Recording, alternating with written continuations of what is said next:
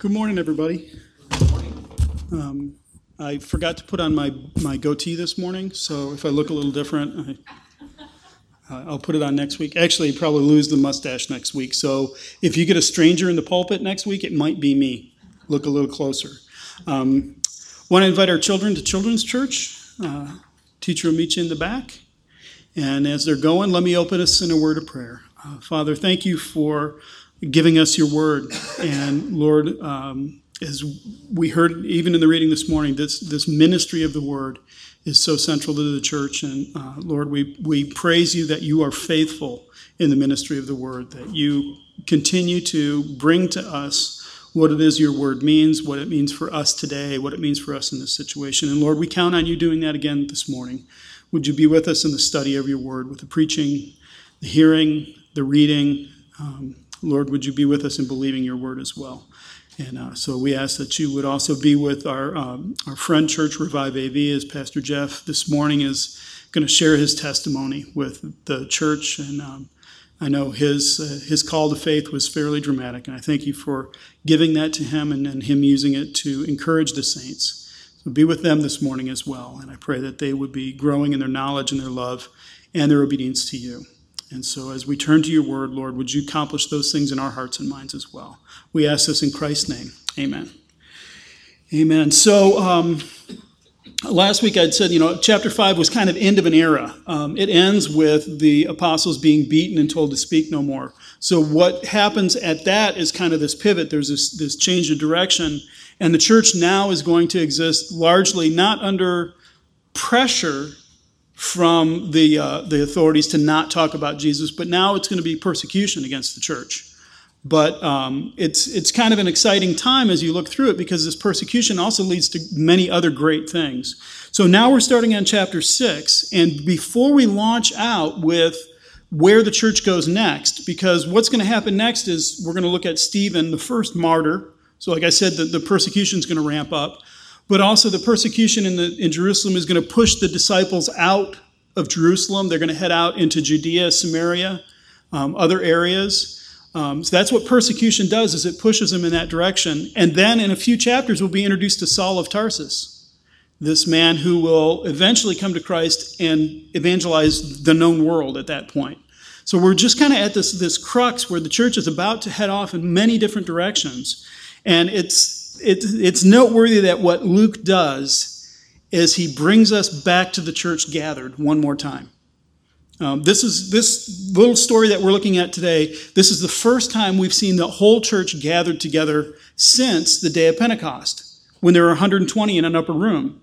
This is the first time that Luke is going to use the word disciples to describe the church. Up until this point, he said the number, or the brothers. He would refer to them as brothers. This is the first time we see the whole church gathered. Even with Ananias and Sapphira, it was Peter, Ananias and Sapphira, and some people to haul away dead bodies. And that was it. So this is now, we're clicking in, we're zooming in on what the church does together. And so my premise for the book of Acts is it's disciples making disciples. And one of the questions I've asked repeatedly is, what we're reading, is it descriptive or prescriptive? And so we're going to ask that same question again this morning. Is this just describing what they did, or is this prescribing something for us? And so let's take a look at this. So this is how we begin. Now, in these days when the disciples were increasing in number, when weren't they increasing in number so far? Hasn't it been like that the whole time? Pentecost, 3,000. Peter goes to the temple and people come in thousands again. So what Luke is kind of cluing us in here is this isn't like sequential, this happened. He's telling the story. This is going on during this time period. So the disciples are increasing in number. Even in the face of persecution, the disciples increase in number. But what happens when you get a bunch of disciples together? That's what this section answers. What happens when you get a bunch of disciples together? This is what happens. A complaint by the Hellenists arose against the Hebrews because their wives were being neglected in the daily distribution.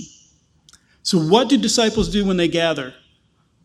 There is a daily distribution of food to the widows. That's what disciples do. They daily, not once a week, not whenever they have a little bit extra, daily they are distributing. They're not waiting for the widows to come to them. They are distributing to the widows food. The daily distribution of food. That's what the disciples do. So one of the things disciples do when they get together is they care for the most needy amongst them. That was what was going on here. Now, something that's kind of Luke doesn't say it, but it kind of really begs the question here. I just misused that. It kind of raises the question here is, in Israel, in the law, there was a required donation given to the temple so that the temple could provide for the widows. So widows would come to the temple and be provided for. But these disciples, these widows who are disciples, apparently feel that they can't go back to the temple. And what's really frustrating about this section is Luke gives us hardly any details in this. It's really sketchy. So we kind of have to theorize here. Were the widows afraid to go to the temple because of what had happened to the disciples? The apostles got beaten and arrested. Were they forbidden to come because they were identified as Christians? Don't know. But for some reason, what was available to other Jewish widows, was not available to them. And so the church stepped up. The church stepped in to fill that gap. The governmental, the institutional welfare that was provided for the widows was denied to these specific widows, and so the church stepped in and daily gave to them, daily distributed to them. So that's one of the things the disciples do. This is what we do when we gather together, is we watch out for each other.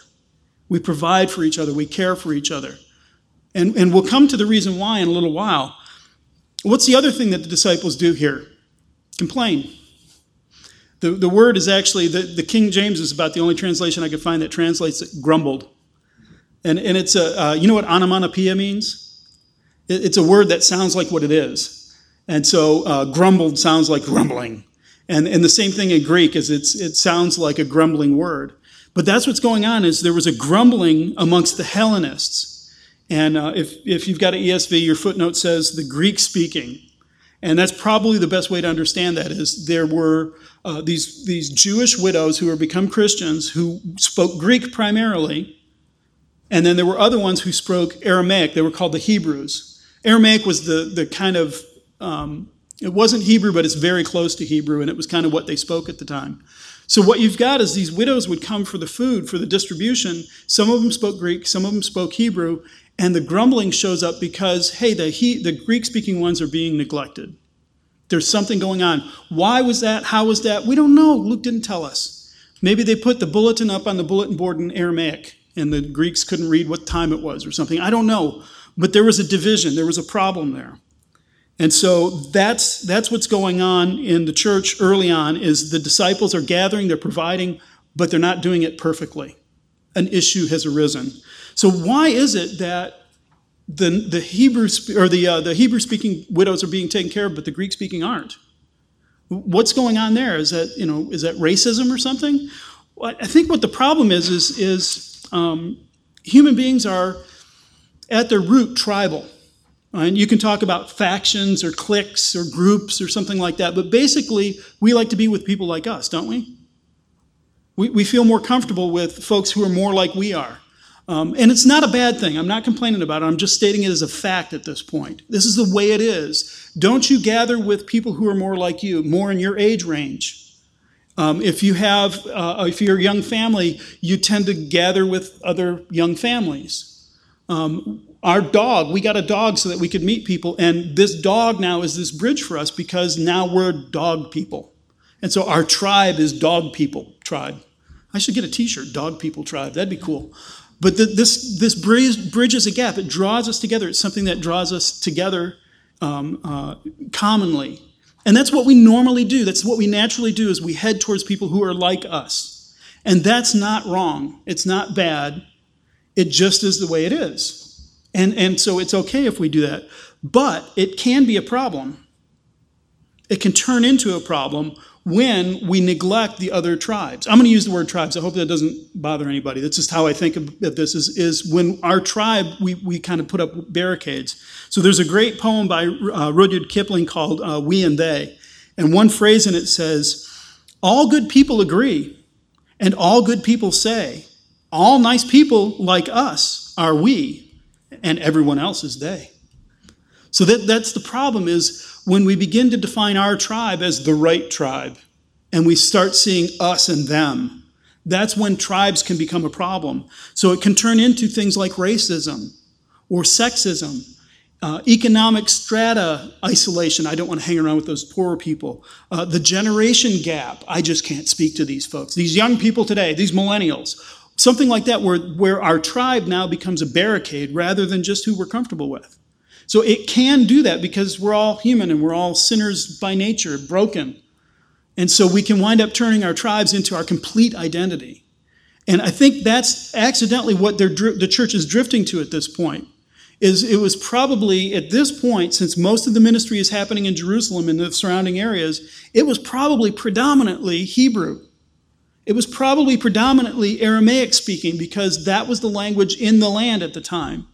And these Hellenists would have been the folks who came from outlying areas, other parts of the Roman Empire. Maybe they're the ones that were there on Pentecost morning when the apostles preached to all of these different people in all these different languages. And the common language that all those people spoke was Greek, and so they come and that's what they speak. But what you're seeing is the church is begin to drift into, we're going to take care of the people who are more like us. We just think that way. And so that's not necessarily sinful as long as you're mindful of it. We have to be mindful of the other, is the warning here. So what happens is they're not mindful of the other. They miss that. They forget that they need to pay attention to the other. And the tribal instinct is what pushed them. There's a book by a lady named Amy Chua. It's called Political Tribes. And it talks about the tribalism in American politics today. But the introduction is really interesting. At the beginning, she kind of introduces her subject and she says, humans are tribal. We need to belong to groups. We crave bonds and attachments, which is why we love clubs and teams, fraternities, and family. But the tribal instinct is not just an instinct to belong, it's also an instinct to exclude. And so that's why we have to be very careful about taking care of the others. The Hebrew-speaking Christians at this time, unintentionally, I believe, excluded the Greek-speaking. Maybe they only made the announcements in Aramaic or something, but whatever was going on, that's what happened. So we have to be aware of those things that has to be addressed. So here's how the church responds to that. This is the issue that's been brought up. And here's what happens. The 12 summoned the full number of the disciples and said, it's not right that we should give up preaching the word of God to serve tables. Therefore, brothers, pick out from among you 7 men of good repute, full of the Spirit and wisdom, whom we will appoint to this duty. But we will devote ourselves to prayer and to ministry of the word. And what they said was pleasing to the whole gathering. Ladies and gentlemen, I give to you the very first congregational business meeting in church history. This is it. And by the way, we're having a congregational business meeting next week, so you could be at whatever number ours is. But isn't that what happened? The leadership calls all the disciples together, and they said, we have this problem, and this is how we want you to address it. You pick 7 people. Here's the criteria for the people you're going to pick. Once you've picked them, we'll verify them, we will set them aside, and that will be their role. They're going to be their duty. So what they've done is they've asked the congregation for input, and they've appointed them a certain role. So is this descriptive or prescriptive? I don't have an answer on that one. Because, remember, the way I figured that out was I said, look at the rest of the New Testament. It's more confused on the rest of the New Testament whether the church always asks the congregation for input or not. So what we're talking about here is a concept called church polity. Not politics, but polity. It's how does the church organize and structure itself. There are a couple of different versions of it. There's something called hierarchical, which means there's a hierarchy. So what you would have is you'd have a priest or a pastor, and then you'd have a bishop over them, and then a cardinal over them, and then in Roman Catholicism you have a pope over the cardinals, and it's a structure. So there's the local congregation and then this other structure above it. The hierarchy makes the decisions and hands it down. That's one way of doing it. Is this an example of hierarchical? It could be, because the apostles would be, in the hierarchical view, would be the hierarchy. They're over all the churches. Is there a church that the apostles don't have authority over? So obviously this is hierarchical. Well, maybe. I think that's a push. Another version of church polity is something called Presbyterianism. It comes from the Greek word presbyter, which is used for overseer or elder. And in a Presbyterian system, what you have is each church has a board of elders called a session. And the elders are the ones who rule the church. They run what goes on in the church. And then each one of those sessions comes together in a presbytery. And those presbyteries, they don't have authority necessarily over each other, but they're ordaining each other. They're checking each other's theology. They're there to assist. And so the elder boards come together. And that's kind of the upper layer, the upper level. And so is this a version of presbyterism or presbytery? It could be. Again, it depends on what you mean by the apostles in this setting. The one that we practice is something called congregationalism. And what congregationalism says is the congregation has a role in leadership. Now, it can go all the way from the congregation votes on everything. Folks, we need to buy some new coffee mugs because we're out of the plastic coffee mugs. Can we get a vote? How many people are in favor of buying more coffee mugs? That's the extreme form of congregationalism where you all have an input on everything. And that's where we wind up arguing, well, should we get recyclable paper ones or the styrofoam ones okay? And this half the room is all for recycling and this one likes the styrofoam because I don't burn my hand, and then we have a fight. That's one version. The way we practice it, I think, was more towards the other end of the scale, which is we have elders who lead. And so the elders are setting the direction, the vision for the church. We're making large macro decisions. But the congregation is part of the leadership team because the elders come to the congregation and they say, would you affirm these men to be elders? Would you affirm these people to be deacons? Would you affirm this church budget? This is going to execute our vision for this year. Will you affirm that? Will you vote on and approve that? We want to call this particular person to be our pastor. Will you vote on this man and say yes or no? We want to spend a large amount of money to buy property. Would you vote yes or no on that? And that's how the congregation, in a congregational perspective, is involved in the leadership of the church. Is we don't come to you and announce, here's a budget, fund it. We ask, is this a budget that you think we can sustain? Does this look like the vision for what you want? That's what congregationalism is. And because I'm a congregationalist, that's all I can see here. The apostles said, look, we have a problem in the church. We need to address it. Here's what we're going to do. We'll give you the criteria. This is the fitting bill for the person we're looking for. You go now and pick the 7 people and bring the names to us, and then we'll approve them. So the congregation is not divorced from this. They're not like under the authority of the 12 and told this is what's going to happen. The congregation has a voice. They have a role. They have a part to play in that. So that's what I think congregationalism is. I think we do it the best. Then again, I've met Presbyterians who say, well, no, Presbyterianism is the best. And I've met Episcopalians who say, oh, no, hierarchical is the best. So I can't help it. I'm just biased. I think this is the best way to run a church. And so that's what we do. I hope you agree because you are. You're doing it even if you don't agree with it necessarily. So the apostles then have engaged the congregation and listen to what they said. They said, it's not right that we should give up the preaching of the word. We have a role that we cannot give up. So it's not right that the Greek-speaking widows are being neglected. That's not right. But the answer to that problem is not we stop preaching the word and instead we start serving tables.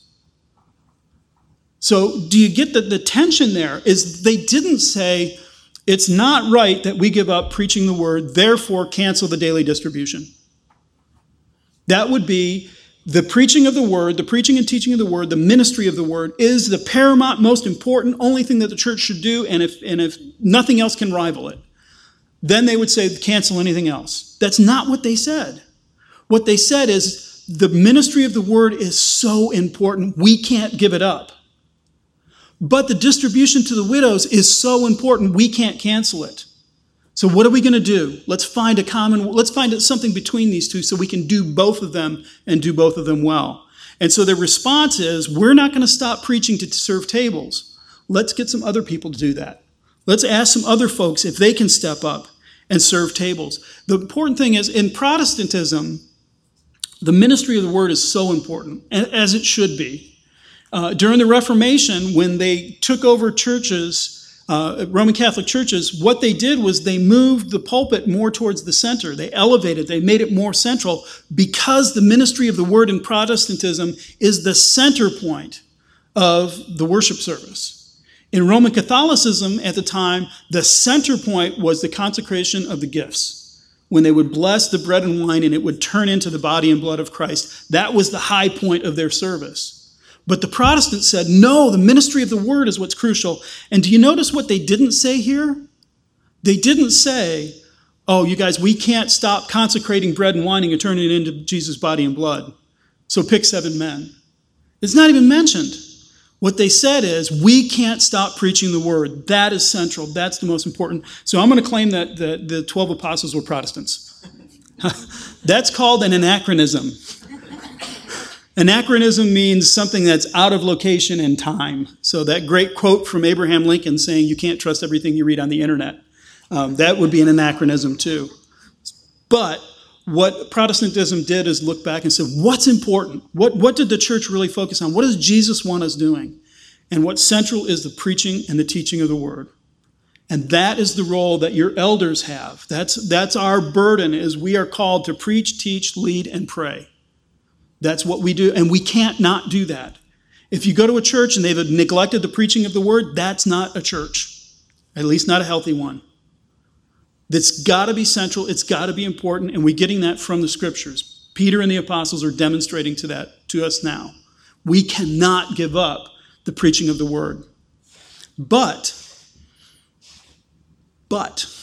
pendulums swing in both directions, don't they? So when they're way over here on this side and they swing back, they wind up way over here on that side sometimes. And so some churches can prioritize the ministry of the word so much that they don't worry about anything else. Nothing else matters. Do we have solid preaching and teaching? Anything else can go away. It doesn't matter. All we got to do is we got to make sure we have good solid preaching and teaching. That would be a violation of this message as well, wouldn't it? Because the apostles said it's not right for us to stop. Start something else to take care of that. That has to be handled in a different way. The whole thing kind of reminded me of Exodus chapter 18. Do you remember that story with Jethro, the Moses' father-in-law? He comes to visit him in the wilderness. He says, hey, I heard you got out of Egypt. How's it going? And so what he sees is he sees Moses sitting as the judge from morning to evening as all the people are bringing their problems. And he says, what is this that you're doing for the people? Why do you sit alone and the people stand around you morning till evening? And Moses says, because the people come to me to inquire of God. When they have a dispute, they come to me and I decide between one person and another. And I make known to them the statutes of God and his law. So that's what I'm doing. That's what I'm called to do. Jethro says to him, what you're doing is not good. So Jethro, the priest of Midian, not a Jew, looks Moses in the face and says, you're messing up. You're not doing this right. He says, what you should do is, if you continue doing this, you and the people will certainly wear yourselves out, for the thing is too heavy for you. You're not able to do it long. You shall represent the people before God and bring their case to God. Look for able men from all the people, men who fear God, who are trustworthy, who hate a bribe, and let them judge.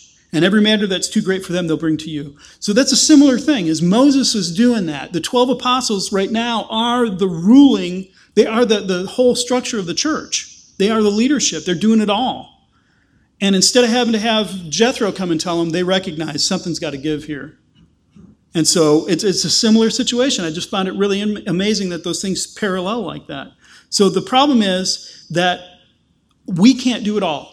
Don't look, if I can translate all of that into contemporary English for our situation, don't look to the church staff to do all the work here. Don't look at the elders and the deacons and the staff and say, well, they'll do it. It's too heavy a burden for us. We can't do it. We shouldn't do it.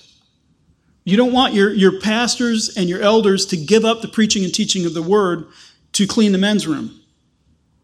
You don't want your deacons to give up mercy ministries in order to keep food going or something. You know, there's just so many things that we all need to do together. And what did it say at the beginning? They summoned the full number of the disciples. We all are coming together to make this church work. And it's important that the elders provide leadership, provide biblical insights, teach, preach, disciple, pray. It's important that the deacons perform deeds of mercy for the church, and it's important that you be involved too. So what it is it's our job to equip you for the ministry. That's what the apostles are doing. They said, call 7 men, and they'll continue to do that. You need to be involved in the ministry. You need to call these men. You need to work with them. So they are the ones who call them into ministry. They summoned a full number, and they put them to work. That's what happened. So this is how we look at it in our Constitution. We said that the congregation is the final authority for the local church, and they shall be, the final authority for this local church shall be the vested in the voting members who operate as one body under their leader, the Lord Jesus Christ. One body. That's how we do it, is we come together as one body. And in one body, does the entire body wait for the finger to do everything? The finger does the talking, it does the eating, it does the walking, it does everything. No way. That's a metaphor that Paul uses, isn't it? The body is made up of all these different parts, and there's a foot being foot-like, and there's an eye being eye-like, and there's a hand being hand-like, and all of them coming together make the thing work under the authority of the head, the Lord Jesus Christ. So that's what's important, is we have to have all of these things working together. It's our job to equip you for ministry. So I think it was my candidating sermon I preached was from Ephesians chapter 4. So this is how I view my ministry. And in Ephesians 4, it quotes a psalm and says that Jesus led a captive host and gives gifts to men. And at the time I said, they got it wrong. Paul wrote it down wrong. He made a mistake because it doesn't say gives gifts to men in the psalm. It says receives gifts. So what's going on? And my response was, well, Paul's interpreting that psalm as it applies to Christ. Is Paul receives, it says Jesus receives the gifts. Yes, he does. That's that captive host that he leads. And he gives gifts. In other words, the people who come in through the harvest, those who Jesus is leading to himself, are given gifts. And the very next thing Paul says is he talks about some are pastors and some are elders and some are teachers and preachers, and those are the gifts that he gives to the church. And the very next thing he says in verse 12 is for the equipping of the church for the work of the ministry. So the reason that God gives us all of these different types of people with all these different kind of gifts is so that the congregation is equipped for the work of ministry. Now, some people put a comma in there. For the equipping of the saints, comma, for the work of the ministry. And what they mean there is this is what the leadership does, is they equip the saints and they work the ministry. I don't take it that way. Looking at the Greek, I don't think it makes sense to do it that way. I see why they say that, but I think the best way to interpret it is your leadership in this church is here to equip you, the saints, so that you may do the work of the ministry. And that's what's going on here with the apostles and with these 7 men, is they've been called to do this work. It's important that they do that. So then what happens? They chose Stephen, a man full of spirit and full of faith in the Holy Spirit, and Philip, Prochorus and Nicanor, Timon and Parmenius, and Nicholas, a proselyte. And they set them before the apostles, and they prayed and laid hands on them. One of the things everybody notices about this is every single name in that list is Greek. And so the assumption is, well, there must all be Greek speakers. So if that's true, it doesn't say, does it? It just lists the names. And most of the list we never hear of again. But let's assume for one moment that because they're all Greek names, they're all Greek speakers. Look at what the church did. They said, we have a problem. The minority, the Greek speakers, are being neglected. We need to put some people in charge to rule over this thing, to make sure this thing works fairly and equitably. So let's take a mixture. We'll take 3 Greek speakers and the rest will be Hebrew speakers, and we'll put them together in a committee and they'll look over it. They didn't do that. They said, we're going to take all of these Greeks and put them in charge. They will ensure parity. They will ensure that the distribution is fair because they are the weakest, they're the most vulnerable, they're the ones who raised the complaint, they're going to be the ones that are watching over that. There is a thing called the tyranny of the majority. And the tyranny of the majority says, well, there's this unjust thing happening to this minority group, Well, let's vote on it. Guess who's going to lose? They are, by definition, a minority group. So if they had put this to a vote for the church and said, what do you think, y'all? Are we neglecting the Greeks? Hey, vote came back 60-40. We must not be neglecting the Greeks. That's called the tyranny of the majority. And it's something to be avoided. That's why, if I can go slightly political for a second, I think that's why we have the Electoral College, is so that all the states are equally represented. So you don't get the tyranny of the majority, where the majority then can stomp all over the minority. That's what happened in the church here, is they grabbed Greeks, or at least Greek-sounding people, and drew them into that leadership position and said, all right, you minority, you are now in charge. That is a beautiful picture of Jesus, isn't it? Jesus, who had all this authority, all this honor, all this glory, divested himself of all of that and came as a servant. And the church looks and says, wow, you guys, accidentally or on purpose, whatever it is, we've been neglecting the Greek-speaking widows. We're going to put the Greeks in charge to make sure this doesn't happen again. We're going to give up our power, our authority, and we're going to let them rule because we want to be fair. We want to be equitable to people. And so that's what they are. So who do we have here? Well, first of all, Stephen. We'll hear a whole bunch about Stephen coming up. He's the star of the next episode. The other person is Philip. And Philip really is a problem with that whole Greek-speaking thing because there's an apostle named Philip. And Philip was from Bethsaida with Andrew and Nathaniel and some of the other ones. That's in the northern edge of the Sea of Galilee. That probably was not a predominantly Greek-speaking area. It probably was predominantly Hebrew. So someone named Philip might not necessarily be a Greek speaker. We got at least one example. I don't know. Again, Luke frustratingly doesn't give us enough data on that.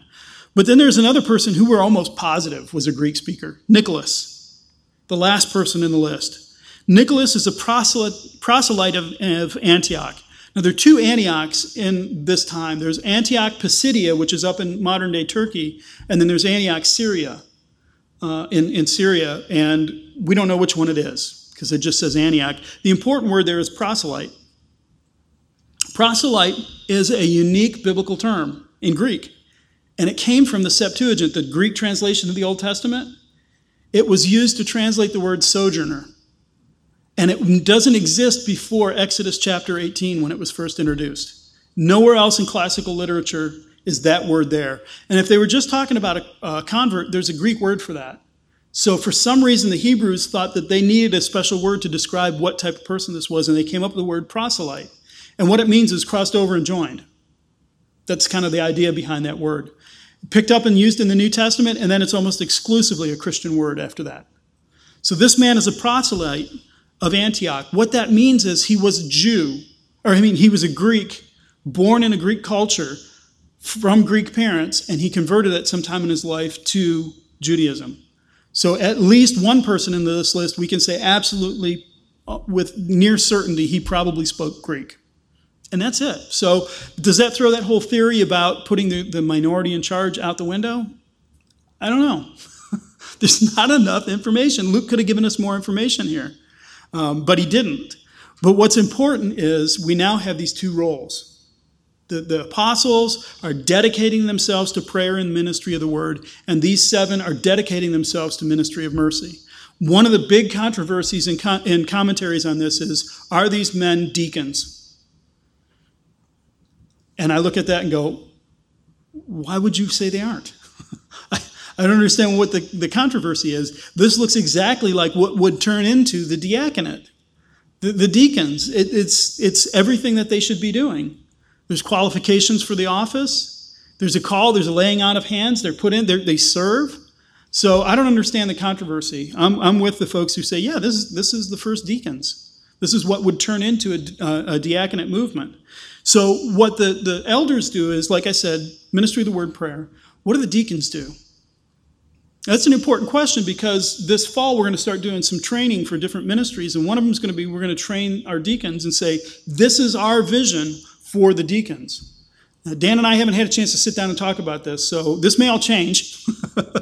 But the way I'm reading this is the role of the deacons within the body of Christ is the ministry of mercy. So with these widows in need, the deacons step forward and the deacons take care of the widows. They bring them food. They distribute the food to them daily.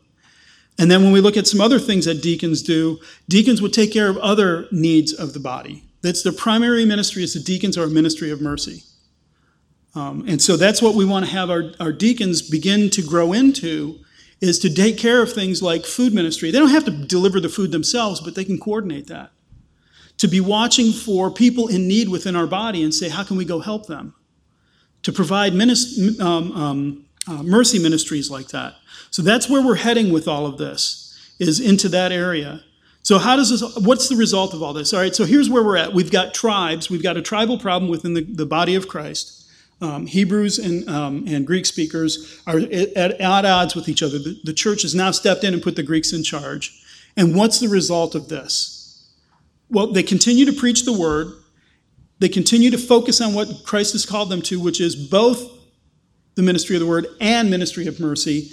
And then verse 7, and the word of God continued to increase. The word of God continued to increase. Not the number of disciples. The word of God continued. Does that mean that they wrote more word of God? Does it mean it wrote it in big letters? What it means is the ministry, the effect, the function of the word of God continued to increase because the apostles dedicated to themselves to that. That's what got them in trouble in the temple, because they would go in and they would preach Jesus Christ. They would preach the ministry of the word. So the effect is the word of God continued to increase, and the number of disciples multiplied greatly in Jerusalem. And a great many of the priests became obedient to the faith. That cost them their job. If a priest becomes a believer in Jesus Christ, they may not realize it at this point. This is probably still very fuzzy theology. They're still working through what it means. Once Hebrews is written, we can look back and go, you know what? Jesus fulfilled all that. We don't need to offer any more sacrifices. There's no need to slaughter a goat again. Jesus' blood took it away for all. So these priests who become obedient to the faith now have nothing to offer. They have no sacrifice to offer because Jesus did it all. Their great high priest took it all away from them. He did it perfectly. He did it once and he sat down, is how Hebrews presents it. But this is the effect, is there's this change rippling out. There's this difference that's happening. And one of the things that I think is really important that we can see from this as we gather all of this together and try to figure out what's going on is, first of all, we're tribal. We just are. We speak different languages. We have different cultural backgrounds. We have different economic strata. We have different ages, all of that. We just happen to be tribal. And that's okay. That started at the Tower of Babel, where everybody was one big tribe and they were disobedient one big tribe. And so God said, split them up. I told you to go to the ends of the earth and you're going to stop and build a tower. Split them up. So that was the beginning of the problem. What we see here in Christ, though, is the beginning of the resolution of that problem. Yes, we are all tribal, but in Christ, we come into a new tribe and we have a new identity. And we still come with our baggage. We come with who we are into that group. So I'm a science fiction nerd. I will always be a science fiction nerd. If you bump into me, I will talk to you about Star Trek or complain about Star Wars or whatever. That's just who I bring that with me. I don't stop doing that. I stop doing any sinful things that attach to it, but it's just who I am. And so I tend to hang around with other science fiction nerds. And that's okay, as long as it doesn't turn into a clique and we hold everybody else out. We exclude other people. All we talk about is Star Trek and nobody else knows what we're talking about. That's not cool. Because the church is doing something amazing. It's not saying put all of those cultural backgrounds away. What it's saying is bring them all together. And so the ministry of the word is what God uses to bring people from all of these diverse backgrounds together into a new tribe called the church. And they bring those things with them. So how do we bridge those gaps? How do we smooth over those lumpy parts where some of these tribal backgrounds don't fit together particularly well?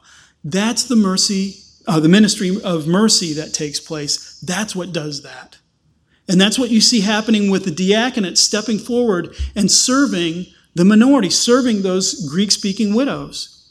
Is they don't tell them, well, we're going to have a crash course on how to speak Hebrew now. Instead, they say, we're going to serve both Hebrews and Greeks. And we're not going to wipe out those distinctions, but we're not going to let those distinctions hold us apart anymore. So the ministry of the word gathers the disciples, draws them in. The mercy ministries makes them into a body of Christ, helps them learn to serve and to love and care for each other. And what's the net result of that? Colossians 3:11. Here there is no Greek or Jew, circumcised and uncircumcised, barbarian, Scythian, slave, free. But Christ is in all, or Christ is all and in all. Here there is no, those distinctions are gone. Though so-and-so is Scythian, he just is. This man came from barbarism. He did. But the distinctions are gone. And so look at the end result in Revelation 7. John has another vision. He says, and I looked and behold, a great multitude no one could number, from every nation, from all tribes and peoples and languages, standing before the throne and before the Lamb, clothed in white robes with palm branches in their hands, and crying out with a loud voice, salvation belongs to our God who sits on the throne and to the Lamb. And John turned around and he recognized that person's Greek. That's a Hebrew. He's from Gaul. This one's from Asia. Look, there's someone from India. He recognized that there were all of these nations and tribes and peoples and languages. They were still discernible, but they all stand before the throne. They all wear white robes. They all hold palm branches, and they all yell the same praises. So that's the function that we're looking at. This is what the church should be doing when the church is functioning at her best. It's through the ministry of the word we call people into a new reality, into a new tribe, this tribe called the church. And through mercy ministries, we maintain our distinction, our uniqueness, and yet smooth over the rough places and draw us together. That's the function of the church at her best, when she's functioning extremely well. This is going to be really important because the rest of the book of Acts is going to face this problem over and over and over again, isn't it? Stephen is going to be executed. Philip is going to wind up preaching to an Ethiopian. Peter's going to wind up preaching to a Roman centurion. These are Gentiles. What do we do with them? And then the worst news of all, Paul goes out to the nations and preaches to the Gentiles. And now what do we do? Isn't that exactly what's happening here in Microcosm? We've got Greeks and we got Hebrews. How do we fit them together? How do we make them mesh together? Now here we don't have that problem. We're largely the same people group, but we still have differences in uniqueness. And so what I want you to consider, what I want you to think about when you consider things like a congregational business meeting, when you think about things like the deacons or the elders, is what we're looking at is building this new reality, building this new identity we have in Jesus Christ, and coming together not to wipe out our differences, but to celebrate them and to enjoy them in Jesus Christ as a renewed people. So some people like to preach Acts chapter 2 as the undoing of the Tower of Babel, because all these languages come together. I was really surprised to find the undoing of the Tower of Babel in chapter 6. That's where that is beginning. Jesus is beginning to pull that stuff back together. He'd primarily focused on the Jews. Now he's going to the nations. And the nations are going to come in. And the nations are going to come in. And they're all going to be lumped together. And it's going to be messy. And we're going to get elbows. And people are going to stand on your foot and sit in your seat and serve you food you don't like or you can't eat. And it's all okay. Because we have a new reality in Christ. There is neither Jew or Greek, circumcised, uncircumcised, barbarian, Scythian, slave, free, but Christ is all and is in all. That's the good news. And that's what the polity of your church, at her best, when she's functioning well, should be doing. Christ is all and in all. Let's pray. Lord, would you make us a healthy church? Lord, where we're weak, I pray that you would give us strength. Where we are missing gifts, Lord, would you bring people into the church who have those gifts? Or equip people who are already in the church with that gift and have them step forward and help. Lord, I pray that we would adopt this view of the ministry of the church, where there's not the apostles doing the important stuff and, oh yeah, everybody else. But Lord, all of it comes together in this glorious picture of Christ's body working together. So Lord, call each and every one of us. Lead us to do whatever it is that we can to serve the body of Christ, to love, so that the ministry of the word can go forward, so that mercy ministries can take place, so that your body will be knit together. Lord, thank you for giving us this vision before we launch into some of the more challenging things, the first martyr and persecution and all of those things. Lord, it's important we get this so that we can hold on to this hope, this truth, this beautiful image that you have of your church as she splinters and goes out into the world. Lord, would you cause us to adopt that same attitude towards all of all the churches that we know, that are like-minded, that we can work with, that we're all pulling in the same direction. And Lord, we pray a blessing on them and on us, and we ask these things in Christ's name. Amen.